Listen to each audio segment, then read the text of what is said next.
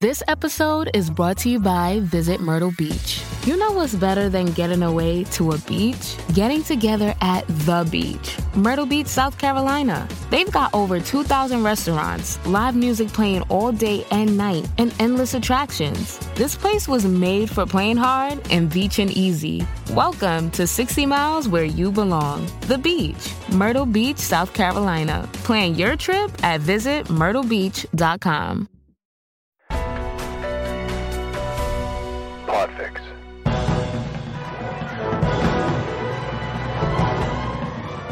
Hello and welcome to episode 181 of the Filmmakers Podcast. This is a podcast where we talk filmmaking, from indie film to studio films and everything in between. How to make them, how to get them made, and how to try not to F it up, in our very, very humble opinion. I'm Giles Alderson. I'm a writer, director, and a producer. And I'm Robbie McCain, director-producer. And welcome one and all. Welcome one and all. Thank you for listening, because today we have the amazing directors Anna Boden and Ryan Fleck, who not only directed Captain Marvel, but also Miss America, which is on TV now, starring Cate Blanchett, and is amazing. Oh yes, it's so good. You lot are going to love this episode. Why would you not? They went from indie film, from literally making a short of their feature, and all the way up to directing a Marvel movie. Unbelievable. Robbie, what did you take away from this? It's kind of amazing, isn't it? I mean, if you've seen Half Nelson, which is obviously like one of the first big films that Ryan Gosling got noticed for as an actor, obviously it had all this acclaim from Sundance.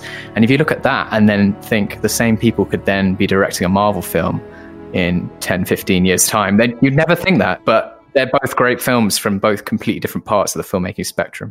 Totally agree. And what's amazing is they're wonderful people as well. Humble, honest, delightful to talk to. They actually went longer than they should have. We had a right mess up at the beginning with Squadcast and tried to do Skype for a little bit and then came back to Squadcast. It was a bit of a nightmare, but they were so generous with their time that they even moved the meeting back so that they could carry on talking for you guys to listen to, or for you. I'm in your head right now. You to listen to and get this. And they also directed, as well as Half Nelson, they directed Sugar. It's kind of a funny story. Mississippi Grind. Honestly, it's just amazing. Obviously, we talk a lot on the podcast about directing solo versus directing as a team. You've asked that question to different directors before we've had on as joint.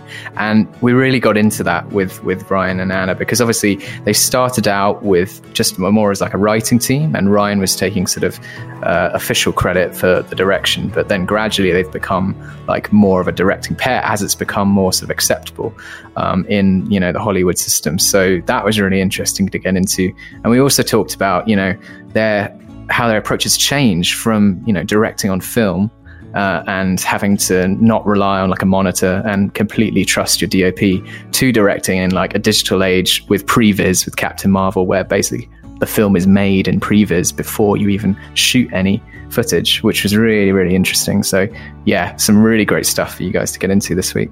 Fascinating journey. They talk about how they met on a short film and how they made short docs together when they first started, including Have You Seen This Man and Young Rebels. And then they made a short film, Gowanus, Brooklyn, and it was a sample for their script, Half Nelson. They go into so much detail about that, how they did it, and then how they got Half Nelson, their debut movie, which garnered an Oscar nomination for Ryan Gosling, no less, for their first feature. So all that to look forward to. Of course, on the 5th of October, we have The Dare coming out, which is Giles' movie. Oh my gosh. And that's coming out here in the UK. It's already been out in America, of course, for all those across the pond listening. But, you know, for those of us here in the UK, it's going to be a special day. Thank you, Robbie. I appreciate that. Yes, October the 5th is going to be an amazing day. It's been 4 years. And I can't wait. Just can't wait to finally get out here in the UK. But let's talk about more important things like our Patreon, Robbie. We have set up the Patreon now for the Filmmakers Podcast. Thank you so much. Those who've joined us, we'll give shout outs to you all very soon. But for now, we want to talk about what we've got on there. And we have got Mark Strong, the full uncensored, uncut episode with myself and Dan Richardson, and obviously the wonderful actor Mark Strong, who's now producing Temple. He's actually filming today. I saw him this morning, and he was going straight to set. How cool is that? I just love that. Yeah. So he's filming at the moment. He said, obviously, protocols in place, but he's actually filming right now. And I love that. So yeah, you can listen to that. You can listen to Piers Tempest talk about TV, how to pitch for TV. And what else have we got, Robbie? Well, there's a chat with you and writer of The Dare and Arthur and Merlin, Johnny Grant, talking about screenwriting. And then this week we've got a special episode with you and me, Giles, where we talk about criticism in the industry, and you want to tune in for that. If you're going to be a filmmaker, you've got to accept that this road is hard. You've got to accept that people just won't like you or your film. And as soon as you accept that, it's suddenly a much relief. Keyboard warriors can write anything. So we go into that and we go in depth about dealing with criticism. So definitely tune in for that. Shout outs this week for some amazing people. Thank you all so much. Andrew Chapman, Mark Stay, Scott Rose, Jesse Quinones, Matthew J. Lawrence, who gave us an amazing rating for this podcast on iTunes. Thank you. And also really enjoyed Arthur and Merlin and gave that an amazing review on iTunes as well. You legend. If anyone else wants to do the same, please do. Arthur and Merlin is available now. Andy Fosbury, thanks buddy, and House Harker, they followed me on Twitter. They said they love the podcast. They have their amazing movie called I Had a Bloody Good Time at House Harker, which is free to watch on Tubi now. Shout outs to you at House Harker. Great title. Twitter. Oh, amazing. And then we've got two crowdfunders to shout out about. First up is Dan Carser. He has got his GoFundMe page for his movie Trigger. I just donated. They're literally now £170 away from completing their crowdfunder. It is on GoFundMe. It's called Trigger. It is cool as hell. Dan Carser, Zara Edwards and Daniel Dresner are starring. And it's a short film about a soldier called Fletcher who returns home to the UK with PTSD while serving in Afghanistan. You do want to check that out and just support indie filmmakers. Dan's a brilliant guy. He's always turning up at events. He's a great actor as well. So follow him and support. And also to Rachel Madison, who emailed me about her and Chris Foster's making of this amazing movie. Now, they're making this movie and they're also going to stream it live as they're making the movie. Creative 7 Media. And their film is called Burger Bait, which showcases new ways of looking at both traditional filmmaking and forward-thinking mediums like live streaming. So Burger Bait is basically more than just a film. It's a live streaming event that takes place over the course of making a feature film. And that will be completely free to watch at the end of 2020. This is basically their own unique distributor method. You basically pay for it now, and then you can watch them making the film. I think it is brilliant. It's an absolutely fantastic forward way of thinking to be a filmmaker. It's what you should be doing all the time, is thinking outside the box. Burger Bait is their film. Go support them and then go watch, because you'll see all the shit that goes wrong and all the good stuff. So get on that. Links to both of those in the show notes. So we've got some great episodes coming up for you as well. Next week, we've got Sarah Gavron, the director of Suffragette, and she's talking about her brand new film, Rocks, which is amazing. It's got 5-star reviews on Empire, and it is brilliant, and she talks in detail about that. She's cool as hell. And then we've got Aaron Scotty and John Livesey, and they're talking about pitching, how you can pitch your movie and how you can get money from pitching your movie to those investors. Aaron Scotty is the producer of Peanut Butter Falcon, who was on the Making a Film event recently, but they just talk about pitching. That'll be a nice free masterclass for you. And then after that, we've got Felina Hopkins talking about her indie film, Just One More Kiss. And that's romantic drama, so not something we normally talk about on the podcast, but it's going to be a really interesting change of pace to talking about a film of a different genre we don't normally get to see. And she's hilarious, so that's a big bonus as well. We've recorded those ones, but we haven't recorded these yet. But these are guests who are coming up if all goes to plan. Craig Roberts, the amazing actor, director. And then we've got Shaked Berenson, who is a sales and distribution expert. I mean, that's what he does. It's his job. The Dare is with him, and he's amazing. So he's going to talk all about that. And as a special treat for you, we have exec producer and producer Mike Medavoy. Mike, if you don't know Mike, was the head of Orion Pictures, and he made movies recently, including Black Swan, Shutter Island, and Robbie's favourite film, Zodiac. It's not my favourite film, but one of my favourites. Definitely probably my top Fincher film, apart from one of my top 150. Yeah. It's in there. Anyway, all those to come for you amazing people. So, Robbie, what should we do now? Well, we're going to stop talking now, and we'll let you guys listen to the wonderful interview that Giles had with Anna Boden and Ryan Fleck. Enjoy.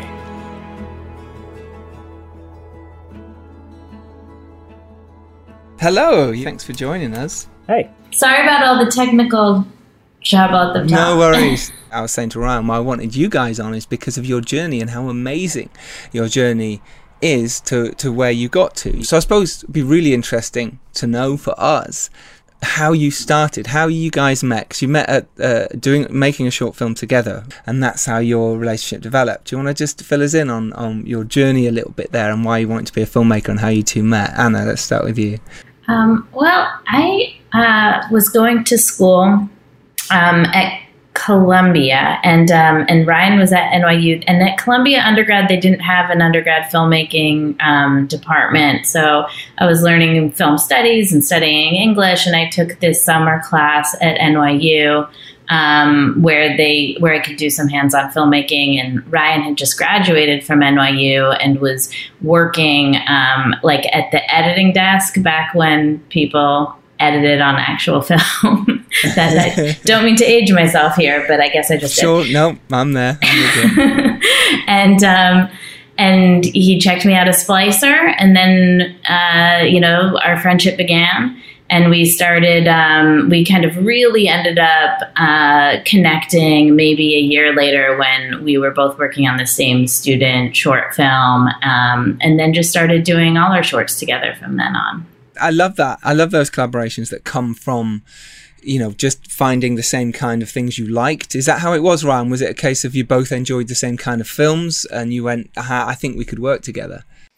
Yeah, it was right around 2000 that year. And so it was kind of the DVD revolution was happening. There were still video stores and that had both VHS and DVDs sections. And there were some things you could only find on VHS. And so we were sort of discovering together the re-releases of all these classic movies. And she would play me something that I had never seen, didn't know about. And then I would show her something that she didn't know about. And then it was that great thing when you're a young film student where you discover a filmmaker. So you see a movie and you're like, oh man, what else did this person make? And then you kind of go down a trail of that person's other movies. And it's just this great period of discovery, when you're in your early 20s, and it just feels like all these gems that you're discovering that no one else has seen. You feel like no one else has seen them. Of course, in the 70s, everybody saw these movies, but absolutely. But when you're that age, you're like, oh, I've discovered these films. Why have they been talked about? Yeah, absolutely.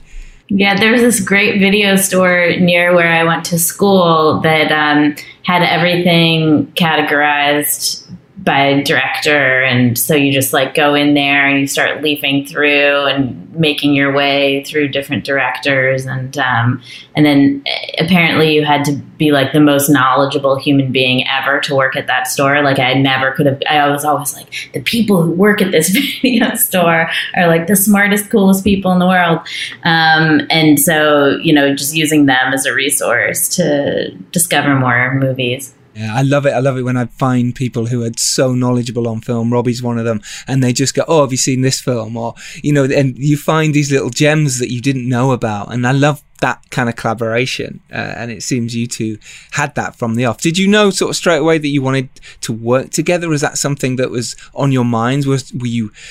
How come you didn't go out on your own, if you like? And because I know you were making docs for a while. Did it come from just that collaboration? Yeah, I don't think we knew that. I mean, at NYU, I focused more on the sort of, I'm the writer-director, and that was sort of what I wanted to do. I wasn't sure that was ever going to be an actual career that was going to be possible, but at least when you're in film school, that's the goal. Mm-hmm.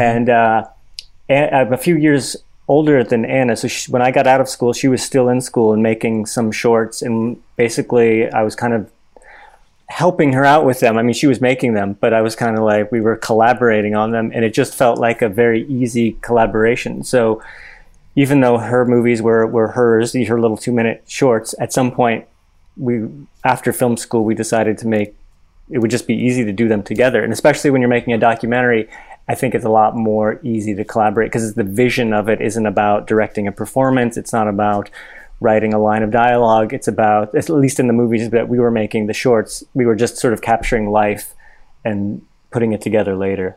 It is really cool. I made docs as well, and you do get that it's a different take on filmmaking. It's when you're working with actors, it becomes a different strain of it, right? So the documentary side it's almost free, and you're finding things, and things are happening all the time. And yeah, how great! And some of your docs are really fascinating as well, about the structure and what they're about. Have you seen this man? And there's another one as well. And I was just like, these are really interesting. You kind of really thought about what you wanted to make as well, and find some really interesting stories.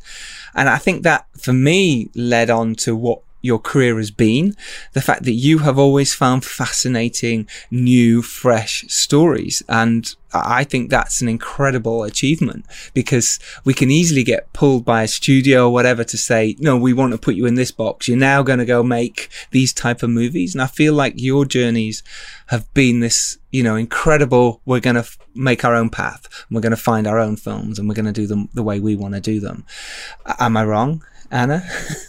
Oh, thank you. No, it's nice that you say that. I do think that, I think especially working as a team, the only requirement is that we're both like super excited about doing it, and we don't have an idea that necessarily we are only obsessed with one kind of story or another, or one kind of style or another. We just really love movies, and we change, and our interests change over time. And then we need to find that convergence of where we're both at, that a story kind of grabs us both, and we both feel the need to be able to dedicate a couple years of our lives to it, which that's kind of the threshold is, could we spend 2 years of our lives doing this? Yeah, it's nice how you phrase that, because I think sometimes when we make a new movie or a show or whatever, and we are being interviewed, I think it's harder for a journalist to sort of grasp. I think it's easier to write about someone who's got a vision or a through line in their career, and you as a writer can say, oh, look at the movie they made when they were this age and this age.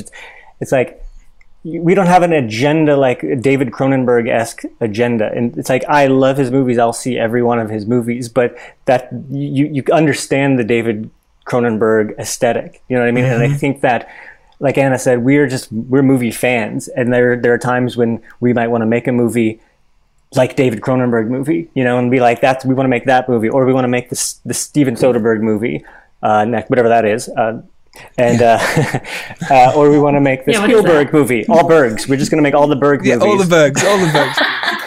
So in that sense, yeah, Anna's right. Especially as we get older, I think it's about what's exciting us in a moment, and what do we feel like we can devote several years of our lives to.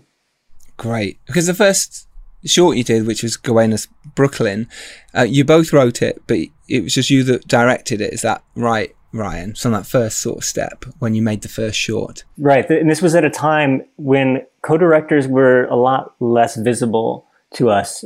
So even the Coen brothers, who were sort of I think the most famous version of co-directors, Joel was always credited for a long time. And it was, they wrote the DJ together. Wouldn't allow to, would they? They had I don't know what the reason was. Yeah, but I think that might have had something to do with it. And so it just felt like, I was going to direct those first shorts and the first feature. I think when we made Sugar, Anna was more versatile in Spanish than I was. And it just made sense when we were making that Spanish language mix of a movie that she was going to be communicating with the actors who spoke Spanish more than I was. And it just felt like the right time for us to co-direct. We weren't sure that was going to be how we would work forever, but it just made sense. And especially when we're promoting the movie, we spoke as, there's two of us, but we were speaking as one vision for the movie. And it was a way that we enjoyed working and continue to enjoy working. At least that's what we tell ourselves. Absolutely what you tell yourselves, because I've co-directed shorts as well, and I was kind of leading it, and the person who was co-directing was sort of whispering in my ear and saying stuff, and it worked that way. So I was the one who was speaking to the actors, and I love speaking to actors. So I'd find it very difficult now if there was two voices with the same sort of emotion. How do you work? How do you guys work together within that realm of, do you take it in turns to speak to the actors? Do you take it in turns to speak to the DP? Or are you both kind of one voice, as in everything is the same? Anna? Well, I think that every project is a little bit different, and we really do both kind of do everything. And there are times when I speak to the actors and times when Ryan speaks to the actors. Generally, we try not to, we try to stay consistent. So if we're in a particular scene and Ryan is talking to the actors for that scene because it just feels like he's the one who understands that scene the best or has that connection with the actor. I mean, it really is a case-by-case basis. Sometimes it is Ryan just communicates with an actor in this way where they get each other. And sometimes it's a scene that one of us really feels like we have a personal connection to.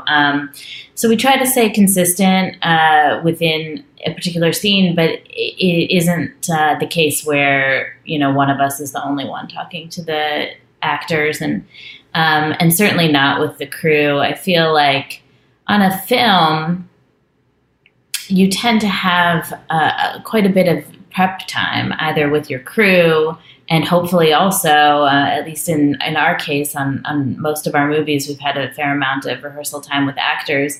And it's there that you really kind of get on the same page, make sure that you're all making the same movie, and where they get to kind of feel out what it's like to work with the two of us. And we all are kind of discovering how we best communicate with each other. And that time is so essential, and possibly more so because we are two people, and that's a little bit unusual for a lot of actors and crew members.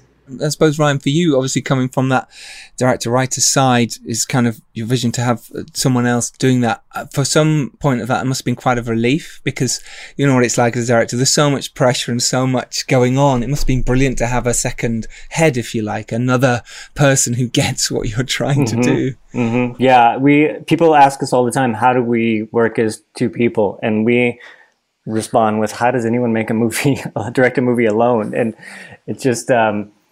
it's just great to have somebody who is locked into the vision. And that doesn't mean we're always in agreement. We disagree sometimes, but we try to do that more secretly, privately, so that we're not having a Barney conflict on set in front of the kids. Yeah, it's so important that you're the leaders of the ship. You can't be having that feud or bitter argument or whatever on set. You can't do it. Was that something you set out? Did you know from the very beginning that we can't do that? Was it kind of, you just like, anything that you were like, I want to, was it all just, let's just have a little moment? And had you set the rules for how it's going to work? It seemed intuitive to not want to fight publicly, like no matter what the situation is, like you want to keep that kind of quiet. But yeah, I mean, I think, I don't think it was like we blew up at each other publicly and said, "Oh, we can't do that again." I don't think that ever happened. And I think, to be perfectly honest, it came pretty naturally because when you're two people in a room writing or editing, there are disagreements that come up, and you might sometimes lose your cool. But when it's the two of you making something with a group of 40 people on a small film, many more than that on a bigger film, it really does feel like the two of us are in this together, trying to, steer it and protect it and, make sure it's all going right. And it's like you're in it together, and there's much less opportunity really for us to ever feel like at odds with each other. And when we have different ideas about how things should go on set, we have like a very, very quick and respectful way of doing it, of addressing that. And sometimes it means that we do something two ways. Yeah, how fascinating. I think I'd love that. I think I'd love the second head. I'm very frightened of it, but I think I'd like the second head. Back then, like I said, the Coen brothers, the Wachowskis, there were just a few, but now it feels like there's the Russo brothers. I don't have a list in front of me, but I feel like I could access that list, and there would be a much more Dayton Ferris, of course. And Uncut Gems. Yeah, of course. Safdies. These people they're just working together more. It seems like a more of a normal thing now that people will work together as a team. I think what it's like in the trenches when it's so hard. Oh God, yeah, to have that extra person who totally understands where you're at when you're for me it's my DP, but they're doing their own job. So imagine if you've got a DP as well, so you've got 3 heads, and then your producer's 4, so you find the right person like you guys have, and it's just a wonderful thing. So and you're not siblings, and all the others we've kind of mentioned are pretty much siblings, so there can't be many who are just people who work together this way, which is great. Although until recently on the internet, I had the same birth date and birthplace as Ryan, so we might be twins. What? Serious? Not true. Not true. Oh, I see. They aged Someone me put up it 3 years on the internet. How dare I was they? not happy about that. How rude. And you look the least 10 years younger than that. Shocking. Let's talk about this sort of whole Ryan Gosling situation when you got with Half Nelson, and the fact that you made the short, had obviously done really well. You'd run at Sundance, and then you got into Sundance Lab, and obviously that changed so much for you, but still to get Half Nelson done, which is an amazing film, by the way, both of you, incredible, and to get Ryan Gosling, talk us through that journey for you as first time sort of feature filmmakers, even though you've done the docs, you've done the shorts, this is your debut, right? And wow, what an absolute a barrel of wonderful explosion into the industry that he gets Oscar nominated for it. Wow. So talk us through how that happened, if you don't mind. It was very exciting. I'll go back a little further. So we were we were novices making our shorts before. We were just we felt like kids, just making movies on weekends. And that's how we made Gowanus. We just had a camera and we went out and we had a script. We had the feature. We'd written Half Nelson the feature. No idea what to do with it. Didn't know anybody. So we thought, well, we make shorts. Let's figure out how to make a short film version of that. So it kind of focused on the girl more so than the teacher himself. And that's where we met Sharika Epps, and who ended up working in the feature as well. But I remember we got into Sundance, and that just felt like the greatest thing. Like, that's it. Like, once you get your short into Sundance, what else do we need? Where'd you go from here? Yeah. What more do you want? Yeah. Which is great. It was a great run at the festival. And then they called our names for that night at the awards, and we're backstage, and I say, based on what I know about how these things work, I think this means we're going to be able to make Half Nelson. And Anna looked at me like I was crazy, because she was still working as a receptionist in a doctor's office. We didn't really think that a movie career was a thing that people like us actually could do. So, it didn't happen right away, but it happened. And yeah, it was sort of a life-changing event. And getting Ryan Gosling was great. I mean, look, he had only done a handful of movies. We knew he was a good actor. I don't think we realized how good until we were making that movie together. And it was just kind of extraordinary to see what he did with that role. I mean, we thought we'd written a pretty good role on paper, but he just brought it to life in a way that was just extraordinary and stunning to all of us who were watching it happen every day. So it made us, we always loved actors and appreciated actors, but to come out the gate with that experience really made us understand what an actor can do for you as a director, make your life so much easier, So true. Yeah. They say 75% of directing is casting, isn't it? Get the right person in and you're fine. Yeah, I totally agree. And it was interesting since the global pandemic. People have been connecting a lot more on Zoom, and our producer for Half Nelson put together a Zoom just meetup with all the crew from Half Nelson, which was amazing. So fun. I don't know how many years later, that I guess over 15 years later. 15 years, 2006 it came out. Yeah, so we shot it in 2005. Yeah. So 15 years later, and we all were getting on, and it was really fun to share memories of that. Everybody felt like, from the script supervisor to the costume designer to the line producer, everybody remembered that experience of seeing Ryan Gosling just be on set and be in the moment and feel like they're watching something truly, truly great. And what a gift that was. Yeah, it must have been amazing. How did you work with him then? Because like you said, he wasn't that big a star as he is now, but at the same time he had done some massive movies, so it must have been great to get him involved. But then how do you work with someone like that? Had you planned, just like you would normally, I suppose, but had you planned everything for your first debut movie? Had you done your shot lists? Had you storyboarded everything? Because often on your first movie we do everything and then we go, I've probably gone a bit too far, I've gone a bit too crazy, and we bring it back for the second one. Yeah, no, that's true. We were over prepared, we were in a good way, as you should be because we didn't know what we were doing. And I realized that we still don't really know what we're doing, but we do have like a process now that we understand that we're doing that. We're achieving that process or executing the process now when we make a movie. At the time, we were just like, let's just shot list. Let's get every shot we want in the sun and then, we'd get on set and realize we'd find a rhythm and realize we were doing that handheld sort of cinema verite approach, that we didn't need half the shots that we had, thought we needed. And, it's nice to have the option though in the edit, but at the same time. Yeah. But also again, it was a learning lesson of working with actors, and when you're watching them, and this is before monitors. We did have a little like a monitor connected to the camera, but we weren't like sitting at a bay of monitors or anything. We were standing, for the most part, I was standing right next to the camera. Wow, and if that camera's moving around, you're kind of over the DOP's shoulder. I'm watching Ryan Gosling the whole time, and I'm not really able to just keep my eye on this little black and white monitor. It's like you're shooting on film, and so you're in the room. The monitor image is so crappy that you're not really paying that much attention to it. You're looking at the actors, and you're really like present there with the actors, and you're trusting your cinematographer to capture it. And you don't know exactly what it looks like anyway, because it's on film, and you have to trust, your cinematographer in a way that we don't do anymore. And everybody has a note on how it looks because it looks so perfect on the monitor. You know exactly what it's going to look like.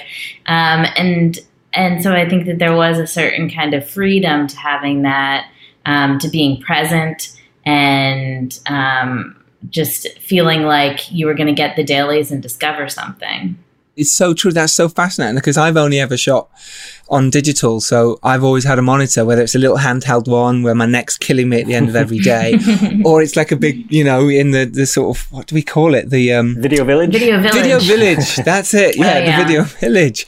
And I can't imagine what it'd be like I've made some docs where I'm chasing after the camera and trying to see it and going, let's look at playback. But if you're shooting on film, you can't do that. So yeah, go on, Ryan, you were in the middle of that. So basically you were talking about trying to chase the monitor around and how that felt, and just watching Ryan most of the time, Ryan Gosling and his performance. Yeah, well, and his chemistry with Sharika, watching their relationship grow together, because it's a movie about friendship, and at the core of it is their relationship. And so one of the other things we did to prepare for that movie is just hang out before shooting. So to get them comfortable with each other, to build a trust between the two of them, we would do things like go bowling or go to a museum and do things that we could do. We went to like the science center that has a lot of activities fun things you can do together. So it's just really about building camaraderie between us and the actors. And I think that's something that we've continued to do in all of our movies. More than traditional rehearsals where you move here and say the line here. We never do that kind of thing, but we mostly hang out and just try to build a relationship. If people are supposed to have a relationship on camera, then it's hard to come in, say, nice to meet you at 7 a.m, and then start acting like they've known each other for years. So sure, we can't build years of a relationship, but I think just hanging out a few times helps build a rapport. I think that's great advice. Is there any other advice now looking back from that first movie that you wish you'd maybe done differently, or something you can give to first-time filmmakers or second-time filmmakers now who are going, is there anything now looking back go, maybe if I'd done this, or maybe if I hadn't been so panicked, or it'll all turn out all right type thing? Is there anything you've got? I think it's something that I learned from the first movie, I think we both did, that has stuck with us is, your first movie, it often takes a long time to make it. So you've been living with your script, you've been living with your idea of what it is and what these characters are for often many years. And then when you actually start hiring people casting actors, they start bringing their own ideas to it. And I think that the instinct can be to like protect your idea and like, but it's got to be the way that I thought it was. And really like the beauty of being able to open it up and collaborate and have everybody take a piece of it and make it richer. That was just such a big learning curve and such a wonderful thing to feel is like when you give it over to somebody else, what they can add to it is so much greater.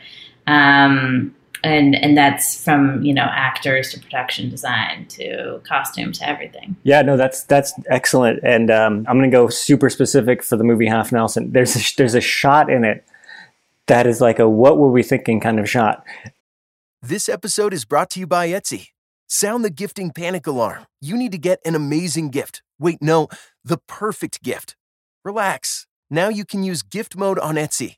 Gift mode on Etsy takes the stress out of gifting, so you can find the perfect item for anyone and any occasion. It's easy. Just tap or click gift mode on your Etsy app or Etsy.com.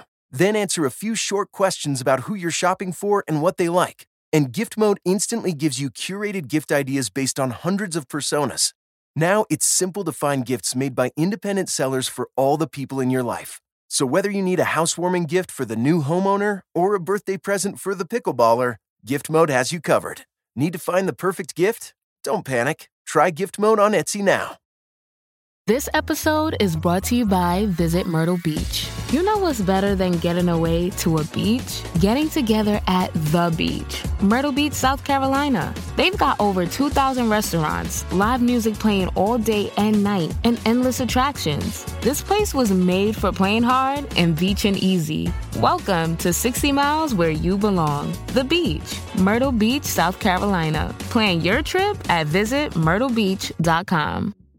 There's the scene where the girls are middle school girls are hanging out at school on a set of stoops, and Sharika is preoccupied, the character of Dre, and she's looking off, and she's supposed to be noticing Frank, who's her drug dealer friend. He's in his car across the playground, and when we shot it, we were on the longest lens we had in our camera package. It just looks like we cut to her POV and it looks like she's just looking at kids playing in the playground. But real tiny in the frame, Frank is over in his car over there, and that's the point of the shot. And so in the future, we'd either have to put his car in a different place closer or put the camera closer. The point was that she's seeing him and thinking about him. Nobody who's watching it is able to comprehend that. And it always, every time I saw the movie like at a festival or something, I was like, what? Why did we have that shot in there? Like, just take it out. Like, what's it doing there? So I think the advice would be to be clear when you have there's a point to a shot, and it's either just watching the actor act, or if there's a point to the shot, make sure you achieve that point. That's great. I like that a lot. It's so true. And speaking of how long you work on something, my debut movie, which is 4 years, is coming out in October. I've since had 3 movies come out in between, but my debut movie is coming out in October in the UK. Isn't that crazy how you can live with something? And it was 2 years before that I was developing it, and that's quite short. That's 6 years of this movie in my mind in this room here, coming up with an idea. So yeah, you have to live with these things. And well, congrats on that. That's exciting to have. Thank you. Yeah. It's just to let everyone else know out there how it does take a long time and things do change. And my advice was not to worry too much. I used to all those shots. I was so panicky about them. I put so much pressure on myself in that first film. And now looking back, you go, "Oh, I probably didn't need to. It was all right." You learn to still care and still do it, but it's that. I probably put a bit too much pressure on myself. Yeah, I know we can relate to that as well. And going back to the collaboration thing that Anna was talking about with actors again, there were times when I had a shot in my mind where the actor needed to sit on this part of the bed so that the camera could sort of drift around his head and then land in a close-up. And in my head, it was going to be genius and perfect. And on that set, in that motel room, Ryan Gosling says, "Well, I want to sit over here in the bathroom and hide behind the door. I don't want to go out to the bed." And then I had to resist that urge to be like, "I have a genius shot. You're going to go on that bed and you're going to do what I say, damn it." Because because look, you're collaborating with an actor who has their own brilliance and they have their own process, and it's he was right. You know, he didn't want to come out there because Dre was coming into the room. He didn't feel comfortable approaching her or being near her, and I get chills when I see that scene now, or when I haven't seen the movie in a long time. But that scene is great. He's sort of crouched in the bathroom, hiding behind the door, and it's beautiful. And I didn't need some fancy directorial shot screwing up the emotion. Isn't that fascinating? And it's so true. We can get so bogged down in how we exactly think it should look, and we planned it to its inch of its life. The camera's going to move around. It's going to be gorgeous. You get in the room, the actors don't want to do that, and quite rightly sometimes. So yeah, be open, be free to keep thinking. You shouldn't always be. Yeah, it's great to be prepared, but then throw it away when you turn up in the room, That's right? Yeah. So coming to the end of sort of Half Nelson, and the fact that it did so well, in my opinion, I watched it and thought, this is a fantastic film. I had no idea the team behind it at the time, and I was back acting back then, and I just really enjoyed the performances and I enjoyed the relationship. But wow, what a film. What happened after it for you guys? What was the next? Did you have already other stuff ready? You know, did the doors open? Was managers thrown at you? Anna, what was your take from that? Oscars, talk us through that whole, oh my gosh, change of life type movie. Well, we came out of Sundance premiering Half Nelson already with our next project that we really wanted to do, and I think that there was a little bit of a blessing in that because we couldn't overthink it too much. And, of course, the movie then didn't come out for another 6 or 7 months. And then after it came out, it was another bunch of months before we had any idea that Ryan would be nominated for an Oscar. So it gave us a lot of time to not get in our own heads about it, about what's got to be our follow-up film. We just knew what we wanted to do, and we pursued that. And I do think, I'm really glad that we ended up making Sugar, which was our second film that had no known actors in it. It was mostly in Spanish. And it was just this kind of, very indie vibe art film about a baseball player who grew up in the Dominican Republic and then ends up traveling to Iowa to play in the minor leagues here, and hopefully with hopes of becoming a Major League Baseball player. And I'm so glad we made it when we did, because I kept feeling the years following that we'd never be able to get this movie financed at any other time. But it was when HBO was still making theatrical films, part of the same wing of the company that had made Maria Full of Grace and a handful of other small films that were intended for theatrical release. And it was really the last movie that they made that wasn't going to premiere on HBO, that wasn't, kind of made for the television platform. And it was such a cool experience. And we just got our kind of core team on the road, and we traveled to 4 different cities over the course of several months, and we prepped before each little section of that movie. And it was like a traveling circus. Which is fantastic. That's how I like to make movies. And you the difference between that and Captain Marvel, I imagine, is like worlds away, just huge difference. So that, looking back, that must have been a fantastic experience, right? What did you bring, obviously working together for the first time as directors, as co-directors as well? What do you remember from that time, and what can you, sort of any tips and advice that you can think of for making a film, just you guys sort of run and gun-esque type movie? Gosh, it's we were younger then, and we had more energy, but we were still making a fairly low budget movie, and we had a lot of the same crew that we made Half Nelson with, so that was fun. So that we'd built that trust off of the first movie, and just continued steamrolling along into the next one, and it was the most fun I've ever had doing anything. I just felt like we had creative control over what we were doing. HBO was fantastic. The executive there, Maud Nadler at the time, was supportive of what we were doing.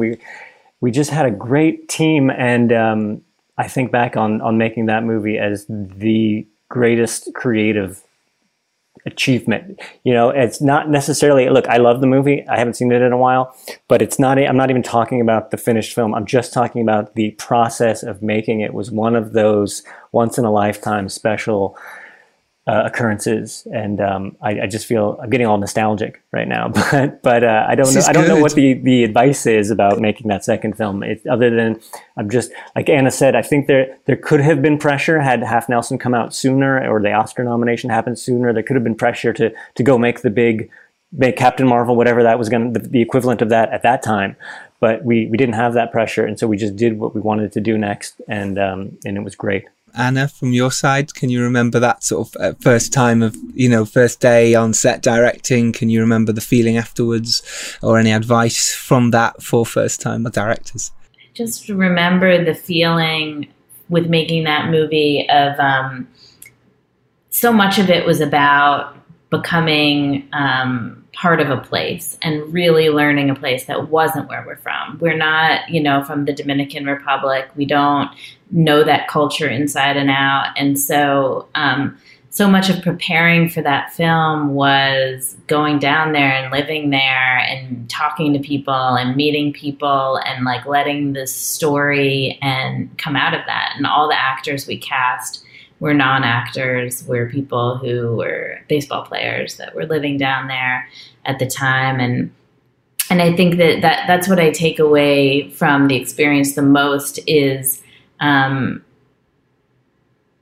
giving ourselves the space and the time to really absorb the subject matter before we started making it, and really finding the right person to cast in the film. We saw over 500 people. We auditioned over 500 people before we decided on Algenis Perez Soto, who ended up being the lead in the film.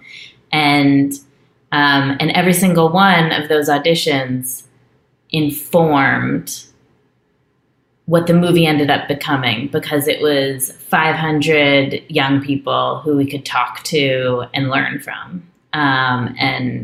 And that was, that was the special thing I remember about that. I think for me, movies have, when you're on set and you come away from it, because when you're on, there's so much going on and it can be amazing, but it can also be, it can be really hard and tough. And when you come away and then you look back and you go, oh God, that was really special. Those people are amazing. I miss it so much when you're not there, you get that absolute burning passion just to have that one more day back on set. Wouldn't it be just amazing just for everyone back again? Wouldn't it be just amazing if we could do that? Which is so nice that you had that Zoom meeting, Zoom, chat with the whole Half Nelson team. That must have been so great. Really cool. And then from that moment on, you guys decided to carry on working together as a team, as a double act, if you like, as we call Ant and Dec in this country, or Cannon and Ball. And yeah, you sort of, was that the plan then after sort of Sugar? You just went, this is working, like you said at the beginning, let's carry on, and you made a kind of funny story and then Mississippi Grind together. Was that always a sort of, that was just kind of what you're going to do next? Yeah, I think because Sugar was such a good experience. I don't think we went into that knowing we would continue to co-direct together, but because it was a good experience, I think that it became obvious that that's what we would do moving forward. Yeah, it's kind of a funny story. It was actually a studio movie that we were hired to write before we made Sugar. So we wrote that. That was sort of our first decent paying studio job, which was congratulations, which was very exciting at the time. And so after Sugar, then we continued on with that and made that movie, which was also fun, which was a very different but also a very good experience for us. Yeah, a studio movie changes things, right? It's focus features. Zach Galifianakis is your star, and and you're now working in that kind of fun world. What do you take away from doing a dark comedy, especially after making two very different movies, if you like? The interesting thing about that movie, and I really have like a soft place in my heart for it, was that it was a young adult novel, and we knew that we were making a movie that was meant to be for young adults. Like we always, talked about The Breakfast Club, or when we were making it, like what were the movies that we wanted to see when we were in junior high or high school or whatever, and trying to kind of create something like that. But I feel like I'm not 100% sure that Focus Features knew they were making a young adult. Right. Or maybe they did at one point, but it's like it didn't. I do feel like there was a little bit of a disconnect between what it was and what people were expecting from it, until eventually, like, it found its audience, on download video and things like that. And so I feel like that was the thing that I learned from making that movie, was just making sure that you know what kind of movie you're making and for who, and making sure that everybody you're working with is kind of working towards the same goal of getting it to that audience. That makes sense. What could you have done differently? Do you think, do you guys do sort of pitch decks? Do you do rip reels? Is that the kind of stuff that you do internally anyway? Or could that have been something you'd done here? We didn't really do that at the time. We had a lot of we would collect reference images and things like that. And I'm sure that we talked about it. What ended up happening with that movie is that we did a test screening for it. It was the first movie we'd done a test screening for, and it kind of scored very high in all 4 quadrants, so they call it. Wow. Yeah. Congrats. Yeah, but here comes the but. It wasn't made for all 4 quadrants. Sure. And I think that we got confused. Everybody got a little confused by that. And so even if we knew what we were making going into it, I think coming out of that experience, we weren't necessarily then putting it out into the world with that in mind. Because there was some feeling grown-ups are going to love this movie too. Which, yes, maybe some grown-ups do love the movie, but we had really wanted to reach young people. That's what the book was, and that's what our goal was. I don't know. But I guess that was just the first time kind of working with the studio and trying to think about marketing and thinking about all that stuff, which is part of filmmaking. It's just a part that we'd never had to really deal with before or think about before. And filmmakers who kind of embrace that as part of filmmaking, I really respect them, because I feel like I'm not that good at that part of things. Right. Because this is something I tell my listeners all the time, is think about who your audience is. It's from the very beginning. I say, look, if you're going to go make a movie now, if it's a horror, what genre of horror is it? If it's a thriller, what genre of thriller is it? What is it in there? And it's really interesting that you were going, well, we're just going to go make films this way. And I find that wonderful and fascinating and freeing. I'm not right. I'm just a voice. And that's really, I like that. I like that. They were just well, yeah, we found out. And in the end, it wasn't supposed to be all 4 quadrants. And that's great. And then, yeah, really interesting. And then Mississippi Grind, the same as well. And again, what a great cast. And you came back with the same producer, Lynette, there as well, Howell Taylor, who you worked on with Half Nelson. Was that something that after the sort of studio pitch, you were let's come back and bring the team back together slightly a little bit? I don't know, it was A24, but still. Yeah, well, we sold it at Sundance, so there was no distribution in place. We basically, we had Lynette and Jamie Patrikoff, who we made Half Nelson and Sugar with. He produced it with us, and that was another fun one. That was reminiscent of Sugar in the sense that it was kind of a road trip with good actors and good crew and just a good time, and we got to work with Ryan Reynolds and Ben Mendelsohn together, and both of them were just wonderful in their own unique, wild, strange ways. And the chemistry between them, again, one of those things that just you see it right away when they got together for our poker rehearsals, and it was just fun. I don't know. I mean, I think Anna, we were on a real Altman kick at the time, and I think Anna saw it as she called me up and says, "Hey, let's do a California Split style road picture." And I said, yeah, okay, great. It'll be on the Mississippi, and we'll call it Mississippi Grind. And I feel like and then there we go. And then we started writing. So there's that scene in the movie where you come up with the title in like 2 back and forths, and then that's the scene. I was going to say, it didn't really, making that movie certainly wasn't like a reaction to It's Kind of a Funny Story. I think that actually before we thought of Ben Mendelsohn for that role, we thought Zach Galifianakis. So it started off as a very different kind of vibe. We had such a great time working with him, and we were like, it came as a reaction to trying to make a movie for years that was a very kind of expensive indie film that had tons of characters, that took place in New York and was like kind of an epic independent film that needed multiple kind of namey actors, and we'd like cast 2 people, and then while we were looking for the third, somebody would get Hunger Games or whatever it was, and it kept kind of coming together and falling apart, and we were like, screw this.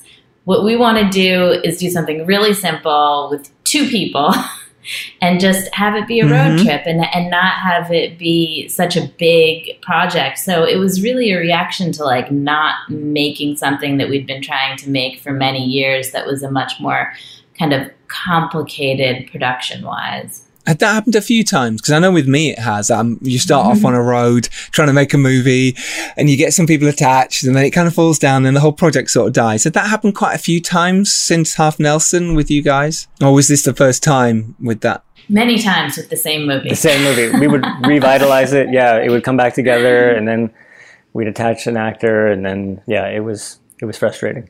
It's very frustrating. Yeah, it happens to everyone though. It does, and you put so much of your heart and soul into it, and because to go mentally as a director there, you've got to really invest everything. It's because any day they could go, right, we've now got Ryan Reynolds and Ryan Gosling, you're going off to shoot, and you'd be like, oh, right. So you have to be prepared. But then when you do that, and then you keep getting kicked in the balls, it's really annoying. It's really frustrating, but that's part of our world. And it's interesting. It happens to everyone, right? I mean, it just does. I still find that fascinating. It happens to people like yourselves and bigger people and huge named actors. All their projects just fall down. You're like, oh my God. But yeah, again, 2 amazing films and 2 fantastic, co-directing abilities that you brought to these both really interesting, different films. And, again, brilliantly well done. Now, by this point, I imagine Marvel were already knocking on your door. You'd already had meetings around town for the last 5 years or so. But Captain Marvel was something that you felt that you really wanted to do because it was a different voice, right? Do you want to tell us your journey and how you came to be directing such a massive behemoth as this compared to your indie films you've made before? Yeah, well, I got to be honest. It's not like the sexiest answer. Basically, our agent said, "Hey, take a look at this. They're interviewing directors for this Captain Marvel movie." We didn't know much about it. We didn't know much about that character. We had seen Marvel movies. We'd liked the Marvel movies. We hadn't seen all of them. We didn't grow up as huge comic book fans, but we sort of dug into this character, and there was one particular run of that character written by Kelly Sue DeConnick that just was really gritty and fun and flawed and messy and cool.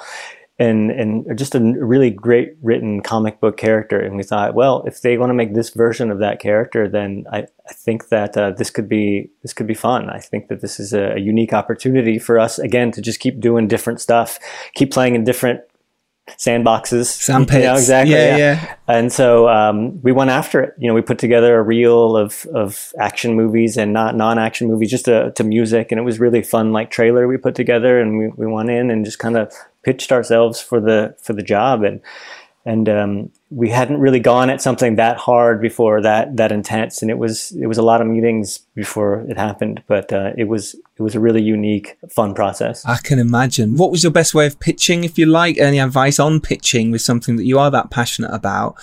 Because we're all at the stage now where we are going into meeting rooms in Hollywood and in London, and you've got to be prepared. So what have you taken from this? And again, we're all learning, we're still getting better, but what's any good tips, or what things did you take from your time of actually getting the Captain Marvel gig, Anna? I think the best thing that we learned actually from talking to Ryan Coogler, who was prepping Black Panther when we were interviewing for Captain Marvel. And we talked to him. We're like, what's this experience like? You know, we've heard it's crazy, but tell us about it. And he was like, this is the hardest I've ever worked in my entire life. It's just make sure that you really want to do it. If you're going to do this, just make sure you really want to do it, because you commit so much of yourself, even more than you do in a normal film.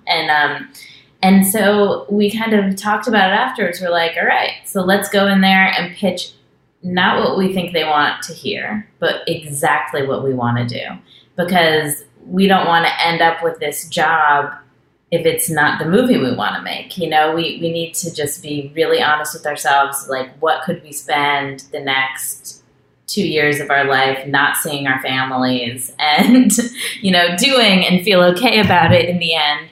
And so we kind of just focused on really figuring out like what we got most excited about and trying to articulate it to them and articulate our enthusiasm about that version of the story. And I think that was, you know, you don't want to, and then at the end of the day, if you don't get the project because they don't like your version of it, then what? You know? Then you didn't have visions that matched up, and that's okay. And so you do the next one. I like that.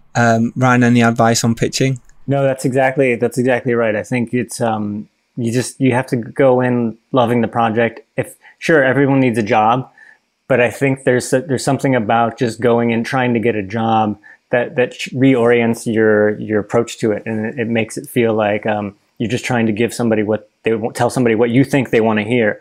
And the good thing about Marvel is they actually want to hear your enthusiastic ideas. They don't have to match what it is they're thinking. They want to hear what you want to do with their material.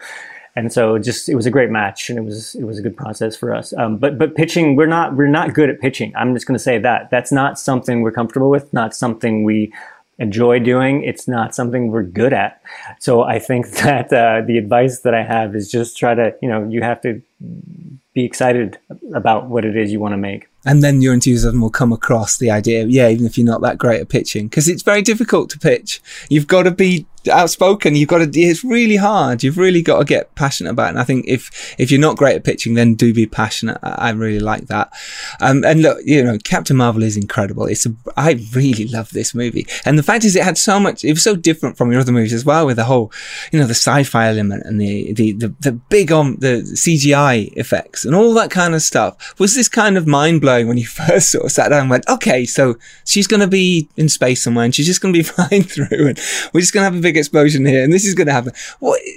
How do you even compute how you go, okay, well, where should we put the camera? You know what I mean? What was your process like dealing with all that? Yeah, it was overwhelming at first because you see those movies and you're like, how do they make these movies? Like, where are you putting the camera? What is real and what is generated in a computer? And so I think it was a great learning experience for us to learn how those movies are made. And we had a great team around us sort of coaching us through the steps. And previs is the word that we learned on that movie, basically, where you have a computer animated version of the movie you're going to make, where you can actually experiment and try things and try camera moves and see the digital sort of chunky figures, walk around a set, and just you get a sense of how you're going to execute it through the previs. So that's the tool. That's the secret of those movies. Which is incredible. And we could talk all day about that and go into detail. Maybe we'll at another time. And Mrs. America, which is